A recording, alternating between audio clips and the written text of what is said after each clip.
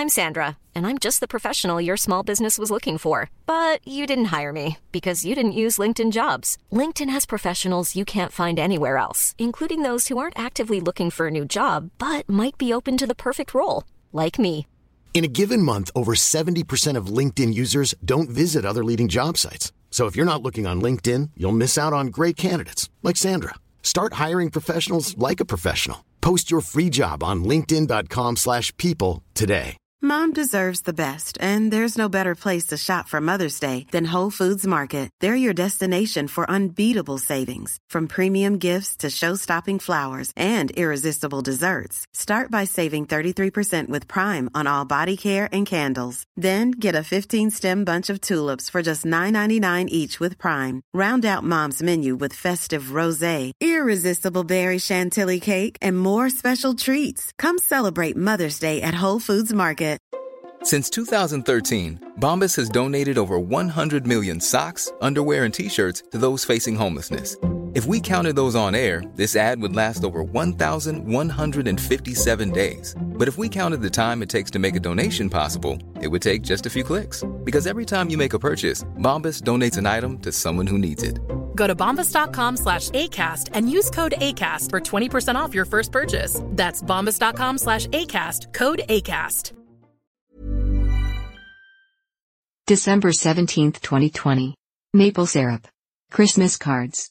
Aliens. Hitmen. Lawsuits. And Advent. This is Awesome Today.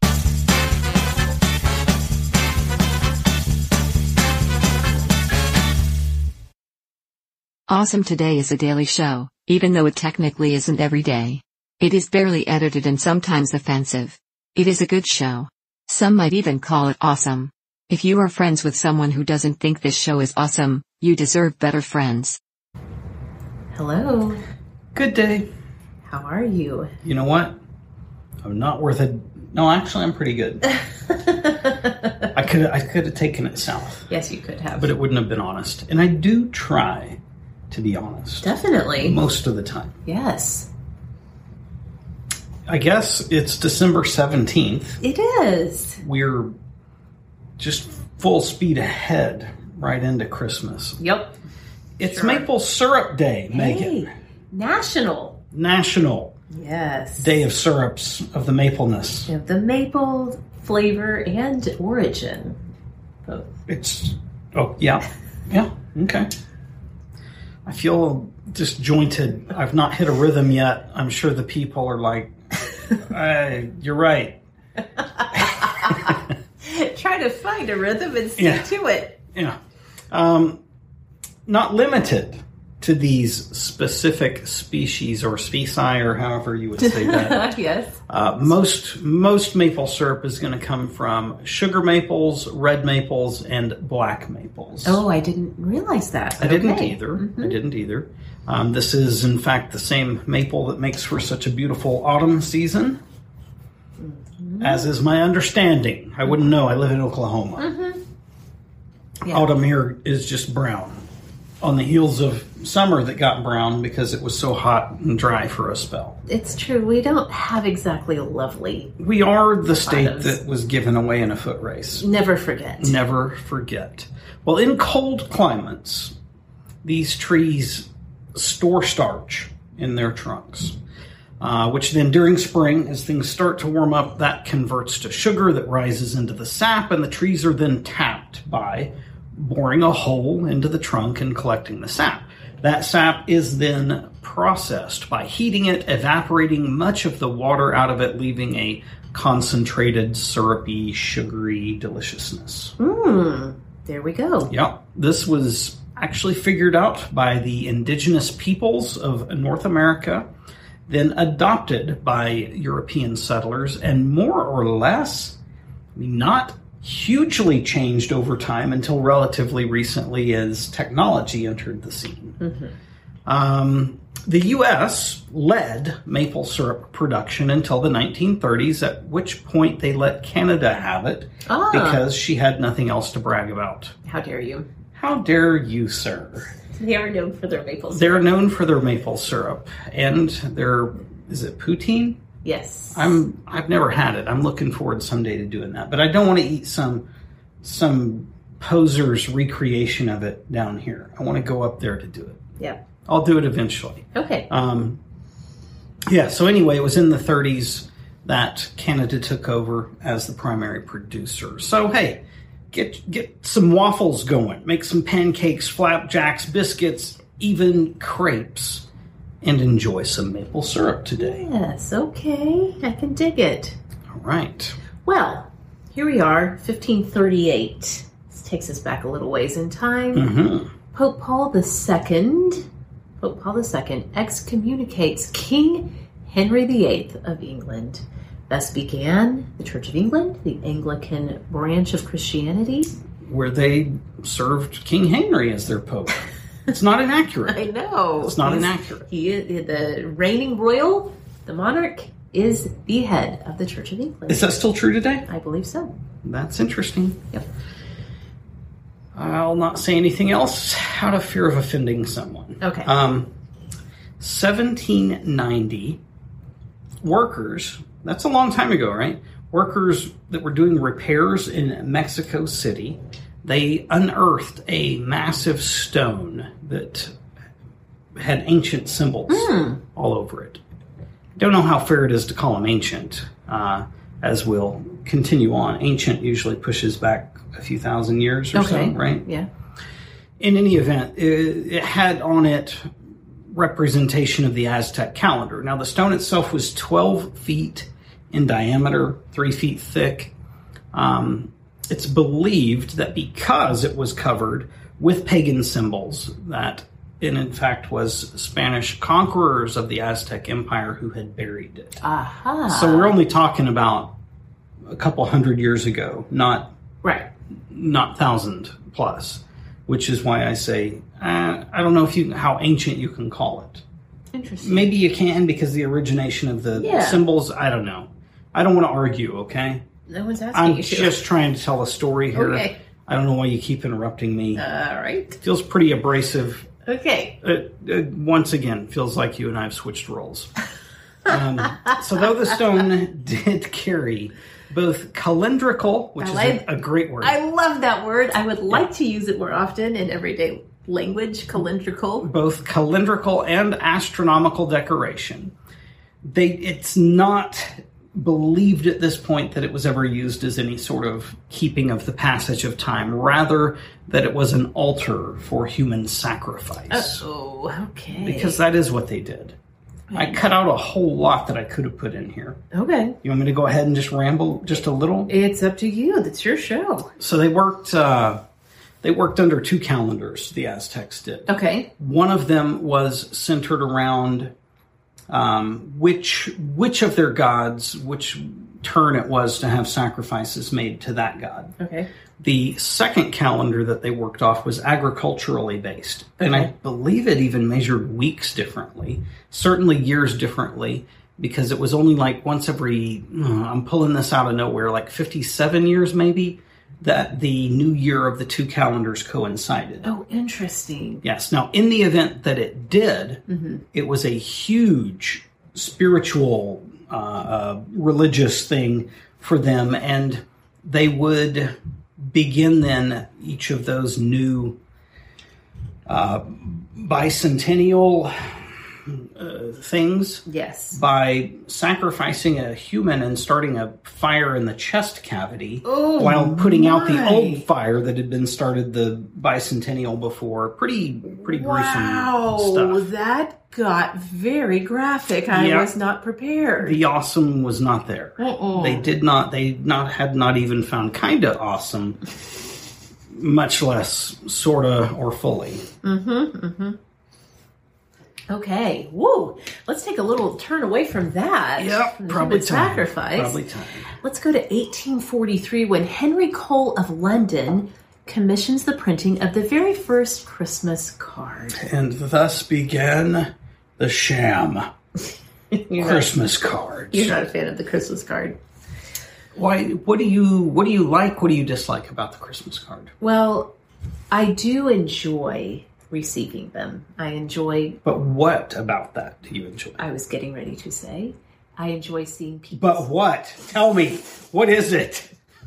Spit it out. I enjoy seeing the faces of friends and their children across the years. So you like the photos? I like the photos. I like the season's greetings. It feels festive.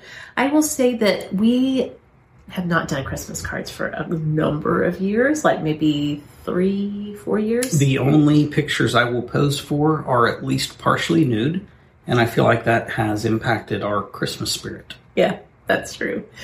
They're a cause of big source of stress for me. Mm-hmm. And eventually I had to take my own advice that I often give to the awesomes, which is to say, like, only do the things that make Christmas meaningful to you. Yeah. I knew years back I was only doing Christmas cards of our own because of an obligation. Yeah. Now, I will say, since I stopped sending them, the number that we receive back has been drastically reduced.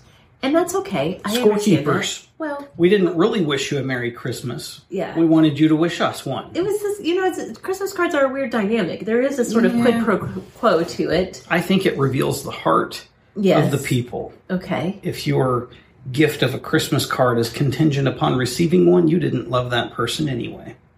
Interesting. I know that's contentious, but that's what I said. It's what I said. Christmas card hot takes from Kyle. Anyway, I enjoy receiving them.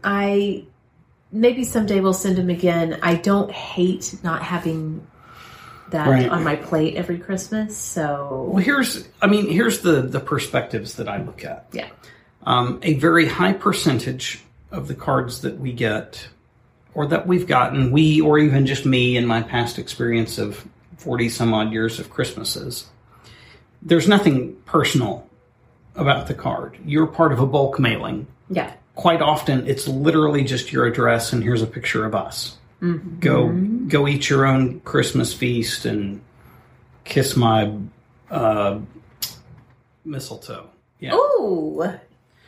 All right. And so from that perspective, it's like, well, okay, so I'm just as important to you as I am to Publishers Clearinghouse back when they existed. Right.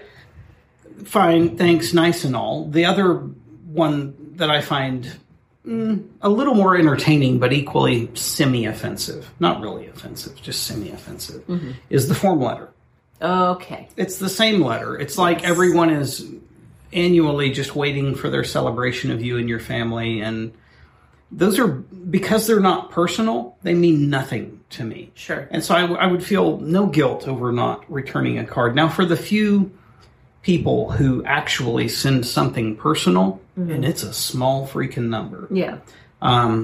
Because we don't send any cards, I'm inspired, and at the moment of receipt, to, hey, I know this doesn't match today's culture, but actually call them and talk to them. Yeah. And say, you're a good person. I remember you. Yes. You are way better at the phone than I am. You don't mind a phone call. I prefer a phone call. You got a phone call today. From a client, I did. It sounded like. I did, yeah. It was a client/friend, and let's be honest, it was cloaked and feigned interest because he had a question about something. Okay. Not pertaining to anything I do for him. Right. He was pumping me for information, but I received it graciously enough, and we said our pleasantries. Here's the thing. You like the directness, I think, of a phone call. Like, if things get a little weird in communication, or if you're just like, this is just going to take way too long to text, you're just like, I'm just going to call them. And you just call people. It cuts through take all of your phone calls. You do not send them to voicemail like I do.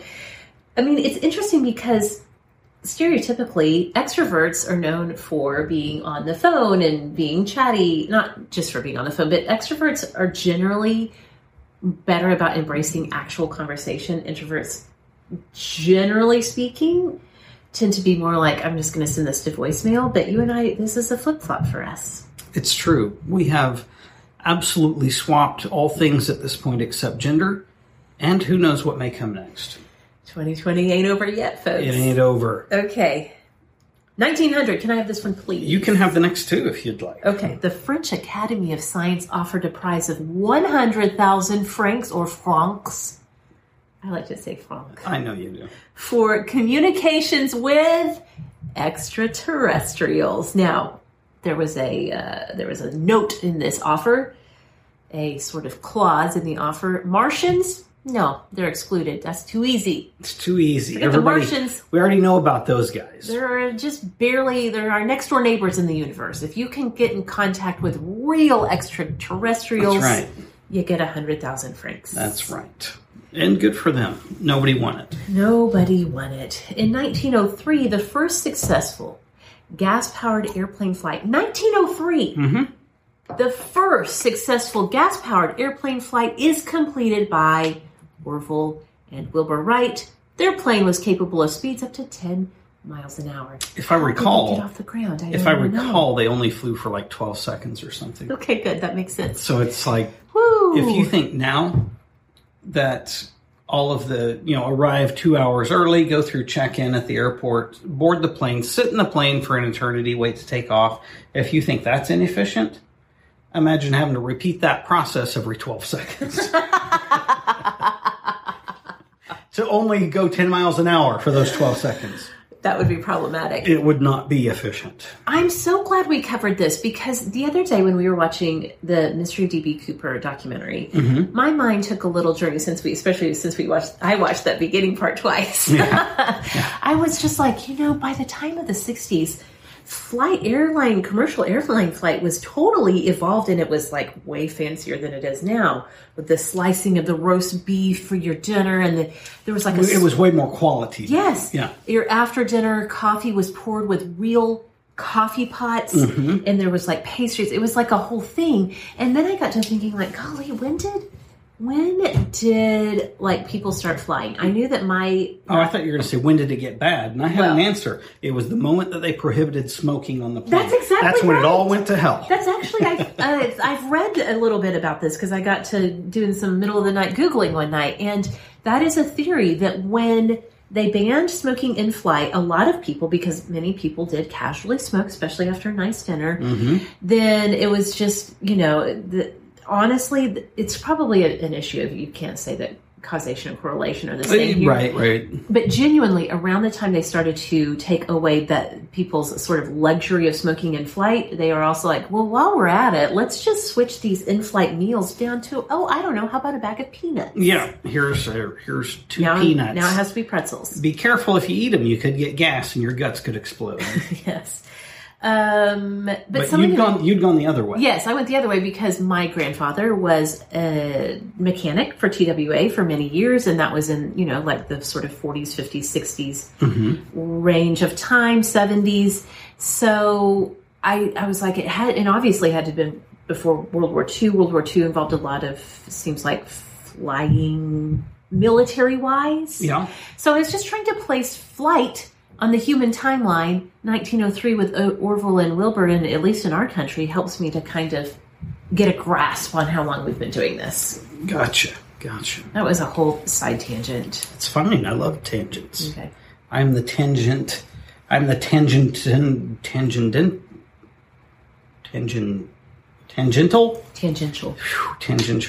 queen. I don't know. There we are. Something.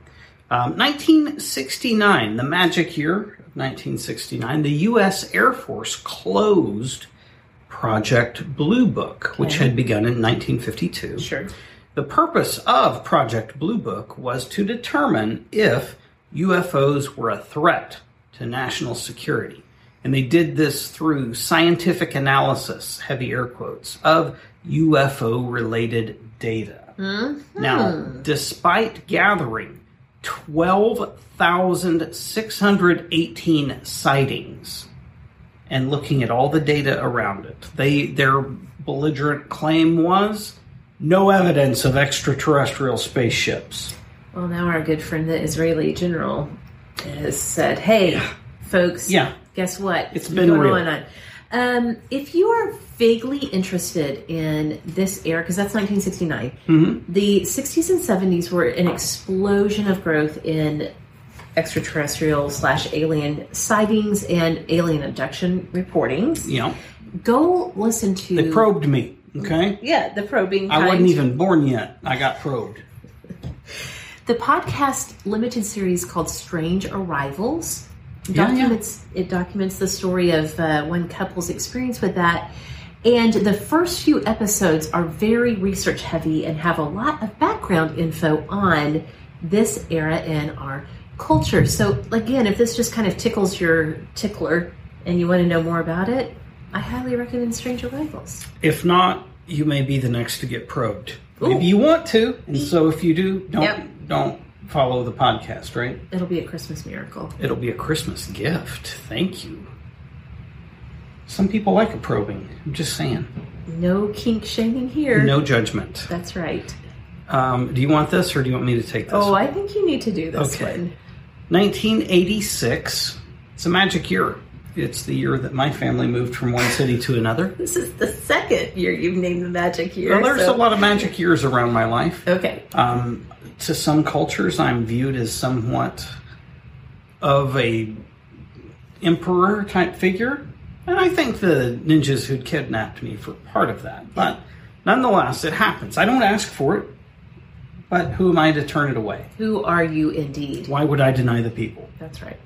In any event, it was this year, 1986, that Richard Kuklinski is arrested. And who is that? Who the heck is Richard Kuklinski? Maybe you've heard of the Iceman, the one-man army, the devil himself. Yes. Alleged. Yeah, thank you. That was perfect.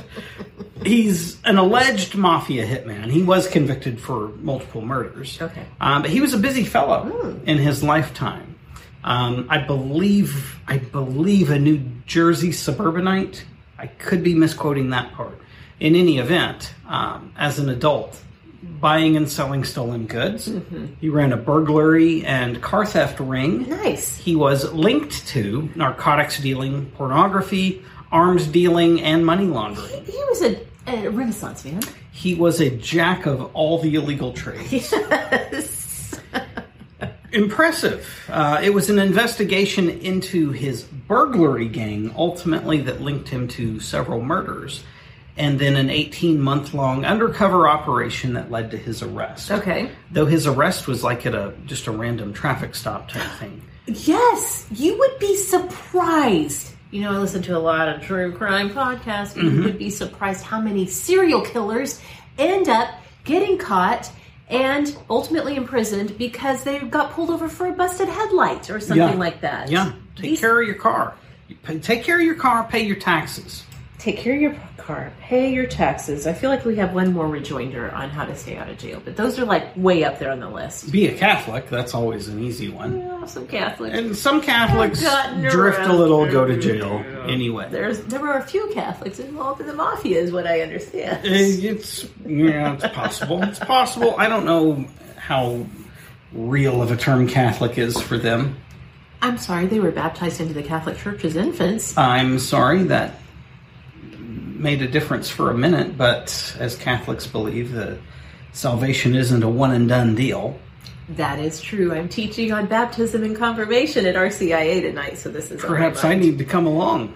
Well, despite the plethora of illegal activities in which he remained involved, his wife and children have since insisted that they were completely unaware of his crimes. Yes. Even pointing to instances where he was a model father, though at the same time, it's pretty well known that he had a pretty severe temper and was known to be abusive at times. In any event, after his conviction, he gave a lot of interviews. And I know that's a really, from a linguistic perspective, to say a lot is not the most creative of adjectives, adverbs, adjectives. It is fine by me as long as you do not spell it as one word. One word. Well, they spelled it as one word in Camelot, so I don't know why it's wrong here. Yeah, that's a dad joke. What of it? In any event, during these interviews, he went on over time to increase his claimed body count, ultimately, depending on what all reports you look at, anywhere from 100 to 250 people that he claimed to have killed, though most of those have not been corroborated yet. Now, law enforcement and mob experts have looked at additional claims that he's made, calling them pretty dubious, but he would insist now that he had himself participated in the killings of Paul Castellano, who was the head of the Gambino crime family. This would have been sanctioned by John Gotti, who took his place in the aftermath. Carmine Galante, and I don't know the story on that one to give you extra details, but then even Jimmy Hoffa, the Teamster leader. It's pretty fantastical. Who knows? He's been, though, then the subject of 3 HBO documentaries airing in 92, 2001, and 2003, and also a 2012 film titled The Iceman. So that's a lot of stuff. Quite a story. Mm-hmm. Well, in 1986, good old Wayne Donkashane Newton. Yeah. He won himself a $19.2 million lawsuit against NBC News. Fake news. Even back in 86, NBC had aired reports claiming a link between Newton and, guess what? Yeah. Mob figures. They're all over. You can't get away from the mob. Well, that's true. You try to get out, they pull you back in? Pretty much. Yeah. Just when I thought I was out. Okay, just when you think you're out. Yeah. Well, these reports were proven false. Wayne had his day in court, and he reigned victorious to the tune of $19.2 million.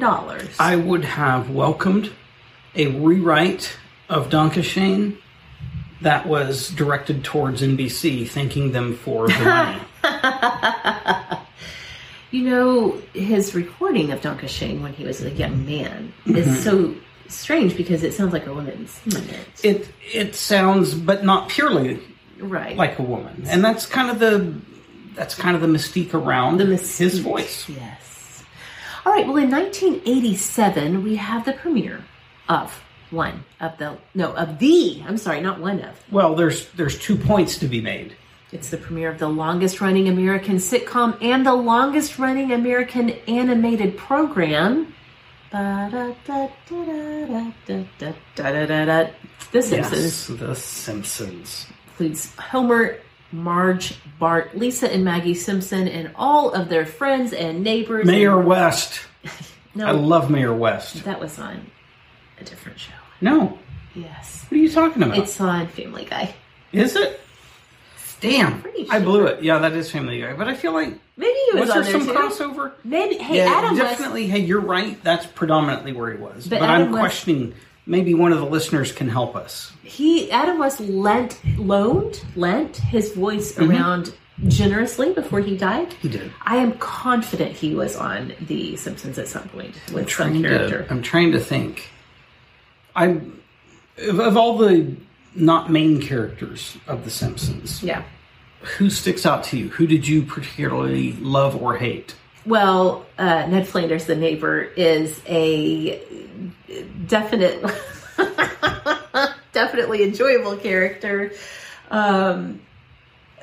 Who did I love and hate? I don't know if I would love or hate him, but he's very hateable, right? He's very hateable, yeah.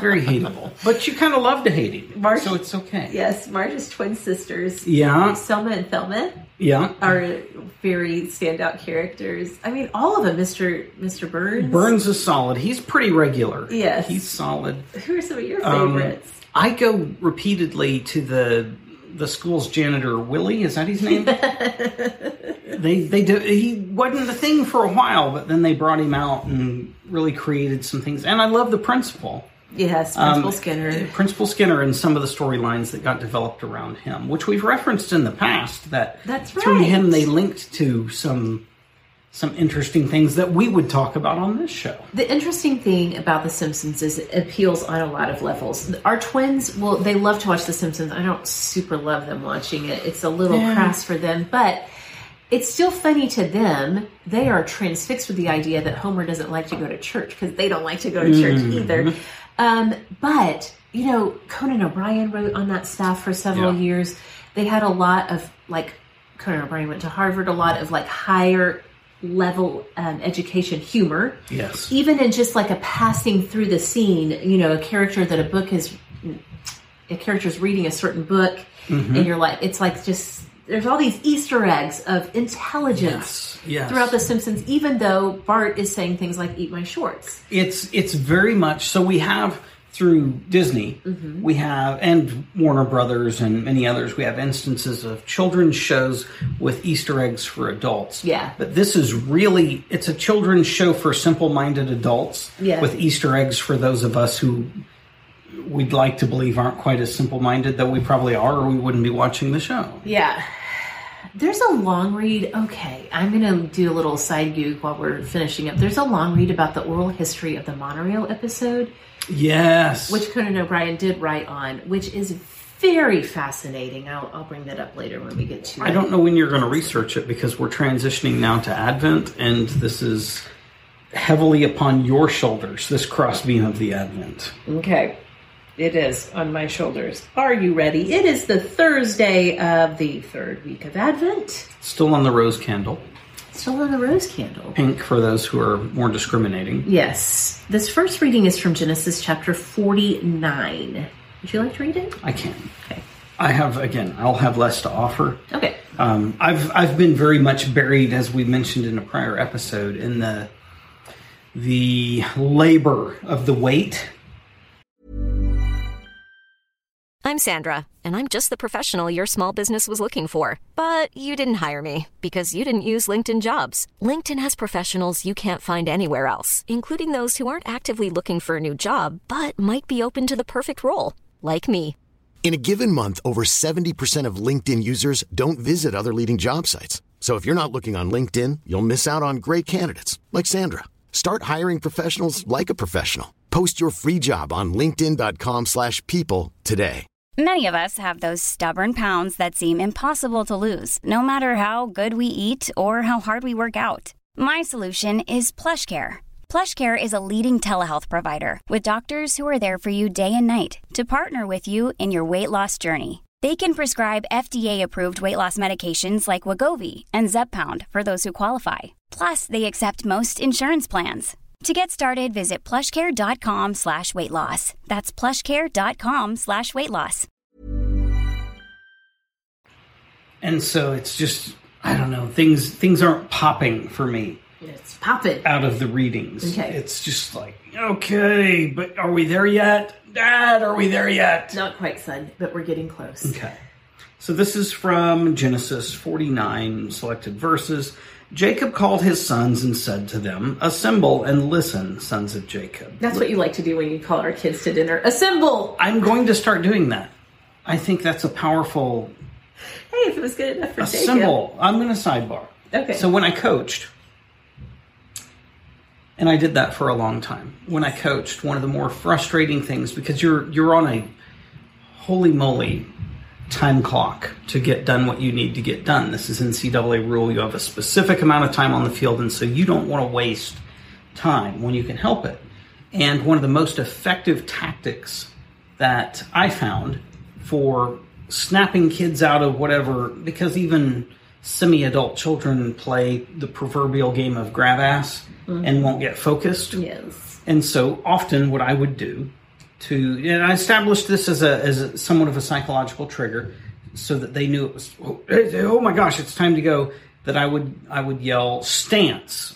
Oh. Because that was meaningful in the context of what we were doing. So it's stance! And then and they knew it was a panic to get in the stance. And there were a lot of benefits of training in that fashion that I won't go through, but that's what's happening here. Assemble! Wait, you got to use Coach Teet's voice, which I did. You don't use very often, but sometimes you do use it with the children, and it definitely snaps them to attention. I can't go full on into it further than what I did, or it will require some editing that I'm not prepared to do. Yeah. The majority of the episode would be quiet, and then you'd only hear stance. Yeah. Okay. But yes, it was a very produced, purposefully produced voice and command for a desired outcome, and it worked wonderfully. It took the anybody who'd been in our program for a year and even less would respond as though somebody had screamed fire in a movie theater. Yes. Which inspired then any new members of the team to have kind of a panicked, what are we doing? And get locked in. And that's exactly what we were after. It was to lock in focus. Yes. So. All right, assemble. Assemble and listen, sons of Jacob. Listen to Israel, your father. You, Judah, shall your brothers praise. your hand on the neck of your enemies. The sons of your father shall bow down to you. Judah, like a lion's whelp, you have grown up on prey, my son. He crouches like a lion recumbent, the king of beasts. Who would dare rouse him? The scepter shall never depart from Judah, or the mace from between his legs. That makes no sense. I'm scared. While tribute is brought to him, and he receives the people's homage. I missed that portion earlier, and I'm deeply disturbed right now. Please help us, Meg. I mean, it's speaking to the fact that the scepter is never going to depart from Judah, and you have to bear in mind that this is in the pre-Davidic Israel. This is when Jacob becomes, and God changes Jacob's name to Israel. Okay, so this is in the beginning of the Israelites as a people, and so this is definitely before the nation of Israel was even formed, let alone had a king. But Jacob is prophesying, in a sense, speaking truth over his sons and saying to Judah, singularly, Judah, from your loins, from your house will come the ruler over essentially what would become God's people. Okay. And so this is a really important moment in... So it is literally, and I don't mean this sacrilegically. Right. Sacrilegically? Yeah. Sacrilegiously. Mm-hmm.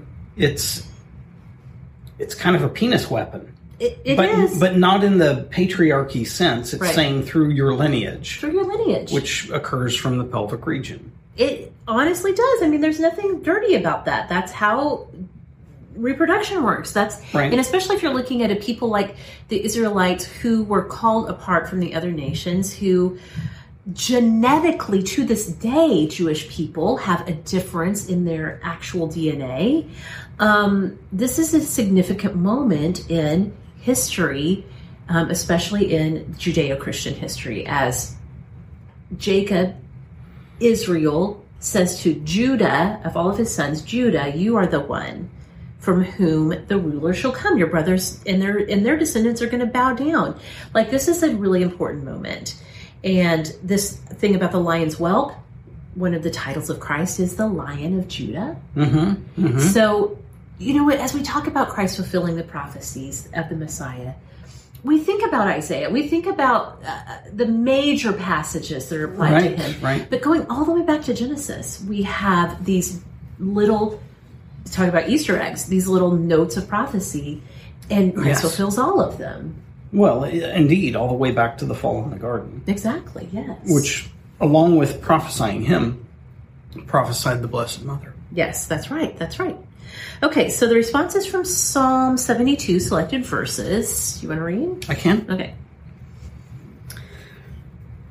If I can get my eyes to focus. O God, with your judgment endow the king, and with your justice the king's son. He shall govern your people with justice, and your afflicted ones with judgment. The mountains shall yield peace for the people, and the hills justice. He shall defend the afflicted among the people, save the children of the poor. Justice shall flower in his days, and profound peace, till the moon be no more. May he rule from sea to sea, and from the river to the ends of the earth. May his name be blessed forever. As long as the sun, his name shall remain. In him shall all the tribes of the earth be blessed. All the nations shall proclaim his happiness. Okay, and again, this is sort of looking ahead. This is one of those dual moments, and we see a lot of this, especially as it comes to the Davidic era. Mm-hmm. King David wrote a lot of the Psalms, not all of them, but they were mostly composed in that era of Israelite history. And so we have this fulfillment both in that time that the psalmist is asking for peace and foreseeing peace for God's people during this time. Again, this is the week as we're thinking about the candle of peace. That justice is going to flourish during this time. There's going to be a fullness of peace during this time, but again, also looking ahead to the Messiah coming and fulfilling this. Christ notably said to his disciples when he was here on this earth, Peace I leave with you. It is my peace I give you. I don't give it as the world does. He himself, St. Paul would later write, he himself is our peace.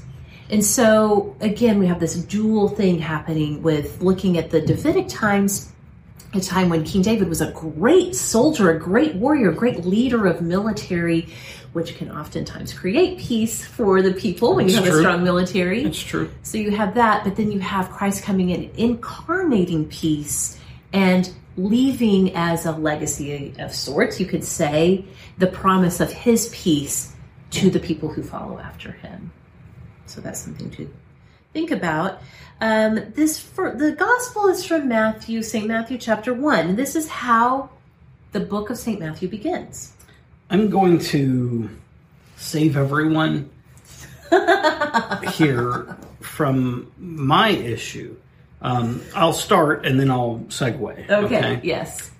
This begins, the book of the genealogy of Jesus Christ, the son of David, the son of Abraham.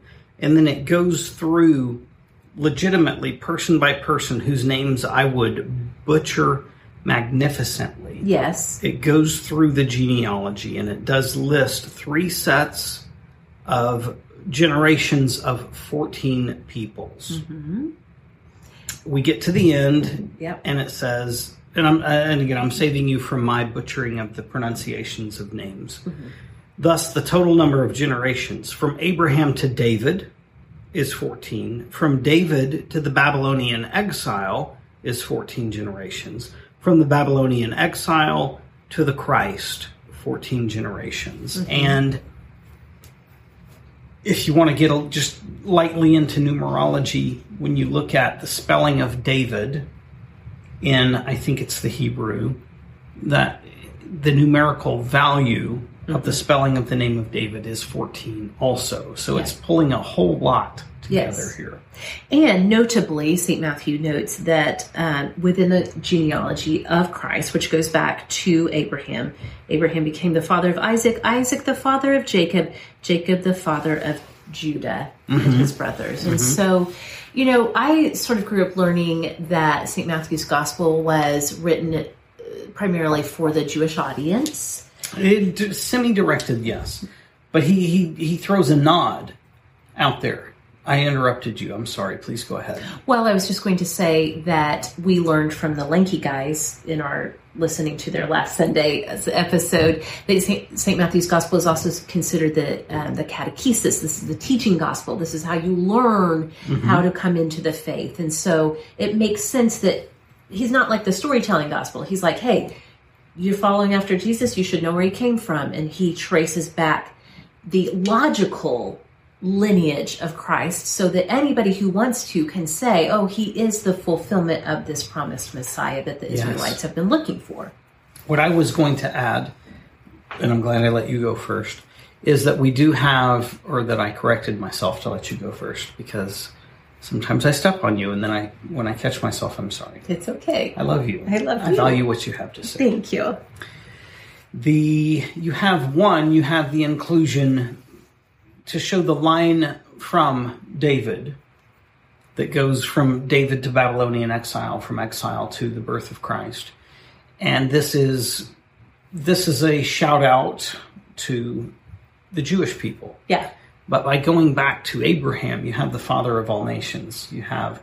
And so it's also a further look back to the inclusion of all peoples. Yes, that's right. Exactly. And goes back to the covenant that God made with Abraham, which, foretold that he would be the father of all of these nations and that through him, a Savior would come. Yeah. So strong. Very strong. Stronger, some might even say, than Aunt Mary's breath. Mm-hmm. Not to be confused with the Blessed Mother, whose name was Mary. She did not have strong breath. She was immaculately conceived. It's true. All right. Any other thoughts on the Advent? No, but we are getting there, aren't we? We're getting closer by the day. I'm impatiently waiting. I'm shifting my weight from one foot to the other. Yeah. Whereas I sit from one cheek to the other. Okay, that got explicit. Hey, being honest and all. All right. Well, it's time for Whirl. Watch, read, listen, lifestyle. We got a handful of watches, right? Yes. So, as we referenced earlier, the Iceman, Richard Kuklinski. Yes. There's a lot of stuff to watch on him. Check that out if you're interested. Okay. Obviously, The Simpsons, who we've also discussed in this episode. There are many of those available and ongoing, right? I believe it is still in production. Yeah. Which is crazy. Now, personally, myself. Yeah. Occasionally I have late nights. Not on purpose. I just have a hard time falling asleep. And I was up a lot of hours last night. Into the wee hours of the morning and beyond. I watched Mindhunter. I'd already seen season 1. Probably season 2 has been out for a time and I wasn't aware or whatever, but I came across it. This is a fascinating little series, a completely fictional, artistic telling of how the FBI, not the CIA, how the FBI moved into studying serial killers, and they themselves creating that name in the process. It's interesting. I think it's a really good series. Despite don't go to it and watch it to satisfy your knowledge of history, but as an entertainment thing, I think it's really good. Yeah, good stuff. All right, Reed, I found it real fast. Okay. I gave it a very fast Goog. Go to Vice.com if you're a fan of The Simpsons. Go to Vice.com, look for an oral history of Marge versus the Monorail, the episode that changed The Simpsons. This is a long read. It is fantastic. It has interviews with Conan O'Brien and other writers. I think I've read this. I think I sent it to you when I came across it. Yes. It is just like, I just got chills, strangely. I didn't know I had such big feelings about The Simpsons. But it really talks about, in like the most fascinating way, the background things that were happening around the creation of this episode. You know, we take for granted, I think, so much as consumers of media, how that media came to be. And this really goes into the creation of this episode and how the episode itself changed the course of, like, what kind of show is The Simpsons going to be. So anyway, it's at Vice.com. It's called An Oral History of Marge versus the Monorail, and it is a very entertaining deep dive. Well, I think whether you like or approve of the message that The Simpsons is, you have to appreciate, again, this is the longest running in 2 categories of things. And so plainly, it touches us in a way as a society, or it wouldn't have those accolades. Yeah. So this read was interesting from the perspective of helping kind of sift through the why. Why is this? Yep. If you read it right, it's an explanation of some whys. Yes.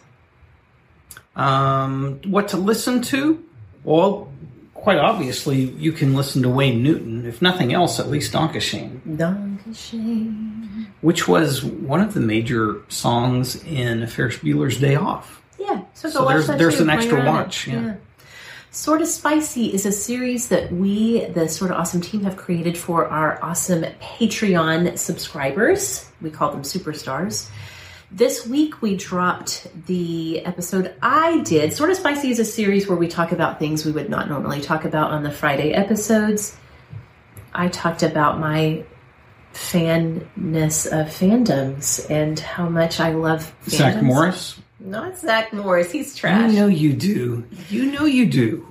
I was not that much into the Saved by the Bell fandom. No, but you loved Zach Morris.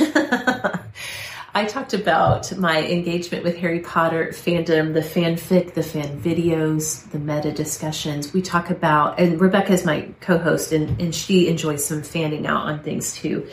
We talk about how fans can turn toxic. We talk about gender dynamics within fandoms. Did you know that the first time the word fandom in the English language was used, it was in like 1896. Wow.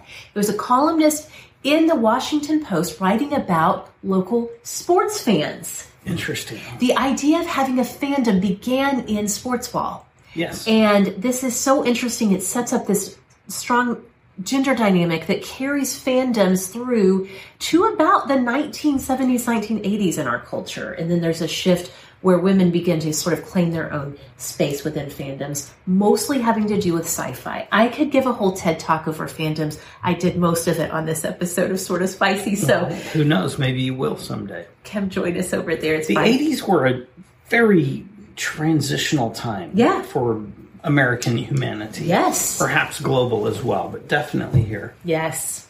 And we got to experience we it. We did. We were as children. Too young to appreciate it. Yeah.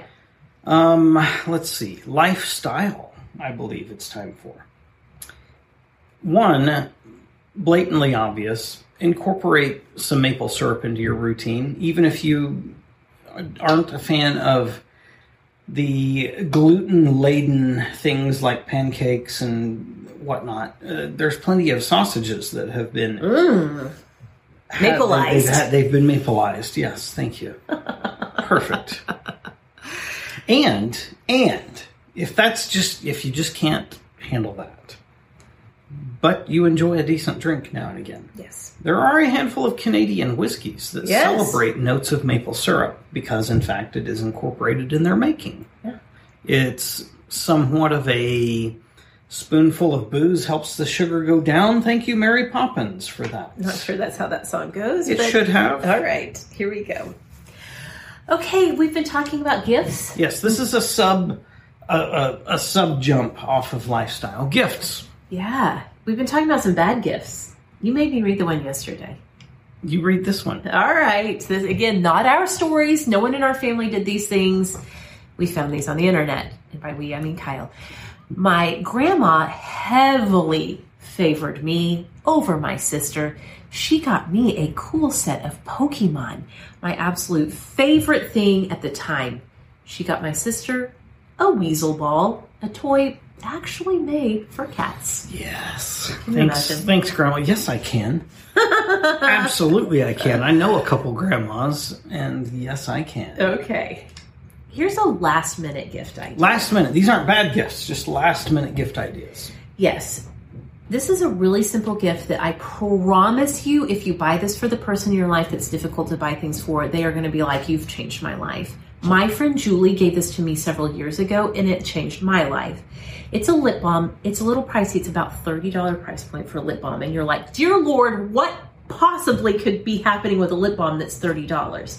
It's from Jo Malone, which is a cosmetics company out of England. It's their vitamin E moisturizing lip balm. It's the patriarchy lip balm because it's Jo. Jo's a lady. It's J-O Jo. Okay, thank you for clearing that up. Yes. Now I can rest easy. The Jo Malone vitamin E lip balm. It is, first of all, a little goes a long way. It is $30 a tube. That tube will last you the better part of the year. I promise you that. It feels like luxury in a tube. So again, if you've got somebody in your life that's just like so hard to buy for, but you're kind of in that $30 to $50 price point, pick up a thing of this from your local. You can find it like at Dillard's. Most Dillard's have like a Jo Malone. I didn't realize that Dillard's is a sort of regional department store. Okay. So if you've got Nordstrom, Macy's, what are some other big department stores in the country? Those, I don't know. Those are the ones I know. Basically, most department stores that have their cosmetic counters as part of the departments will have a Jo Malone counter. You can also find it on Amazon and other places online. I think they carried it even at Sephora. So, okay. Had a lot of words about that. Very good. One other consideration, and this is the panicked last minute, I didn't get things purchased in time to receive them type thing. Consider digital gifts.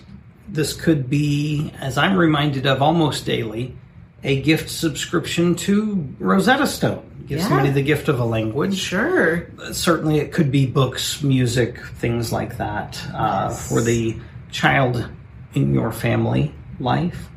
It could be an in-app purchase of just credits towards whatever thing that they'll burn up and forget you gave them in a few weeks, but it's a thing. It's a thing, yeah. Our kids regularly come to us, can I have money for this? And we resoundingly say no. True. But maybe we'll say yes to something. I don't know. We'll see. We'll see. That was stuff. Is there anything that we have failed to cover on this day of the 17th? I don't think so. Your laptop's just about to die, so we better wrap up. It's close. We got 17% left. We're okay. Okay. I don't know how that happened. That's amazing. Something must be running in the background. Mm-hmm. In any event, have an awesome today, would you? Please do. Bye-bye. Bye. Maple syrup, alcoholic beverages, and Mary Poppins. This is winning. Take notes and behave accordingly.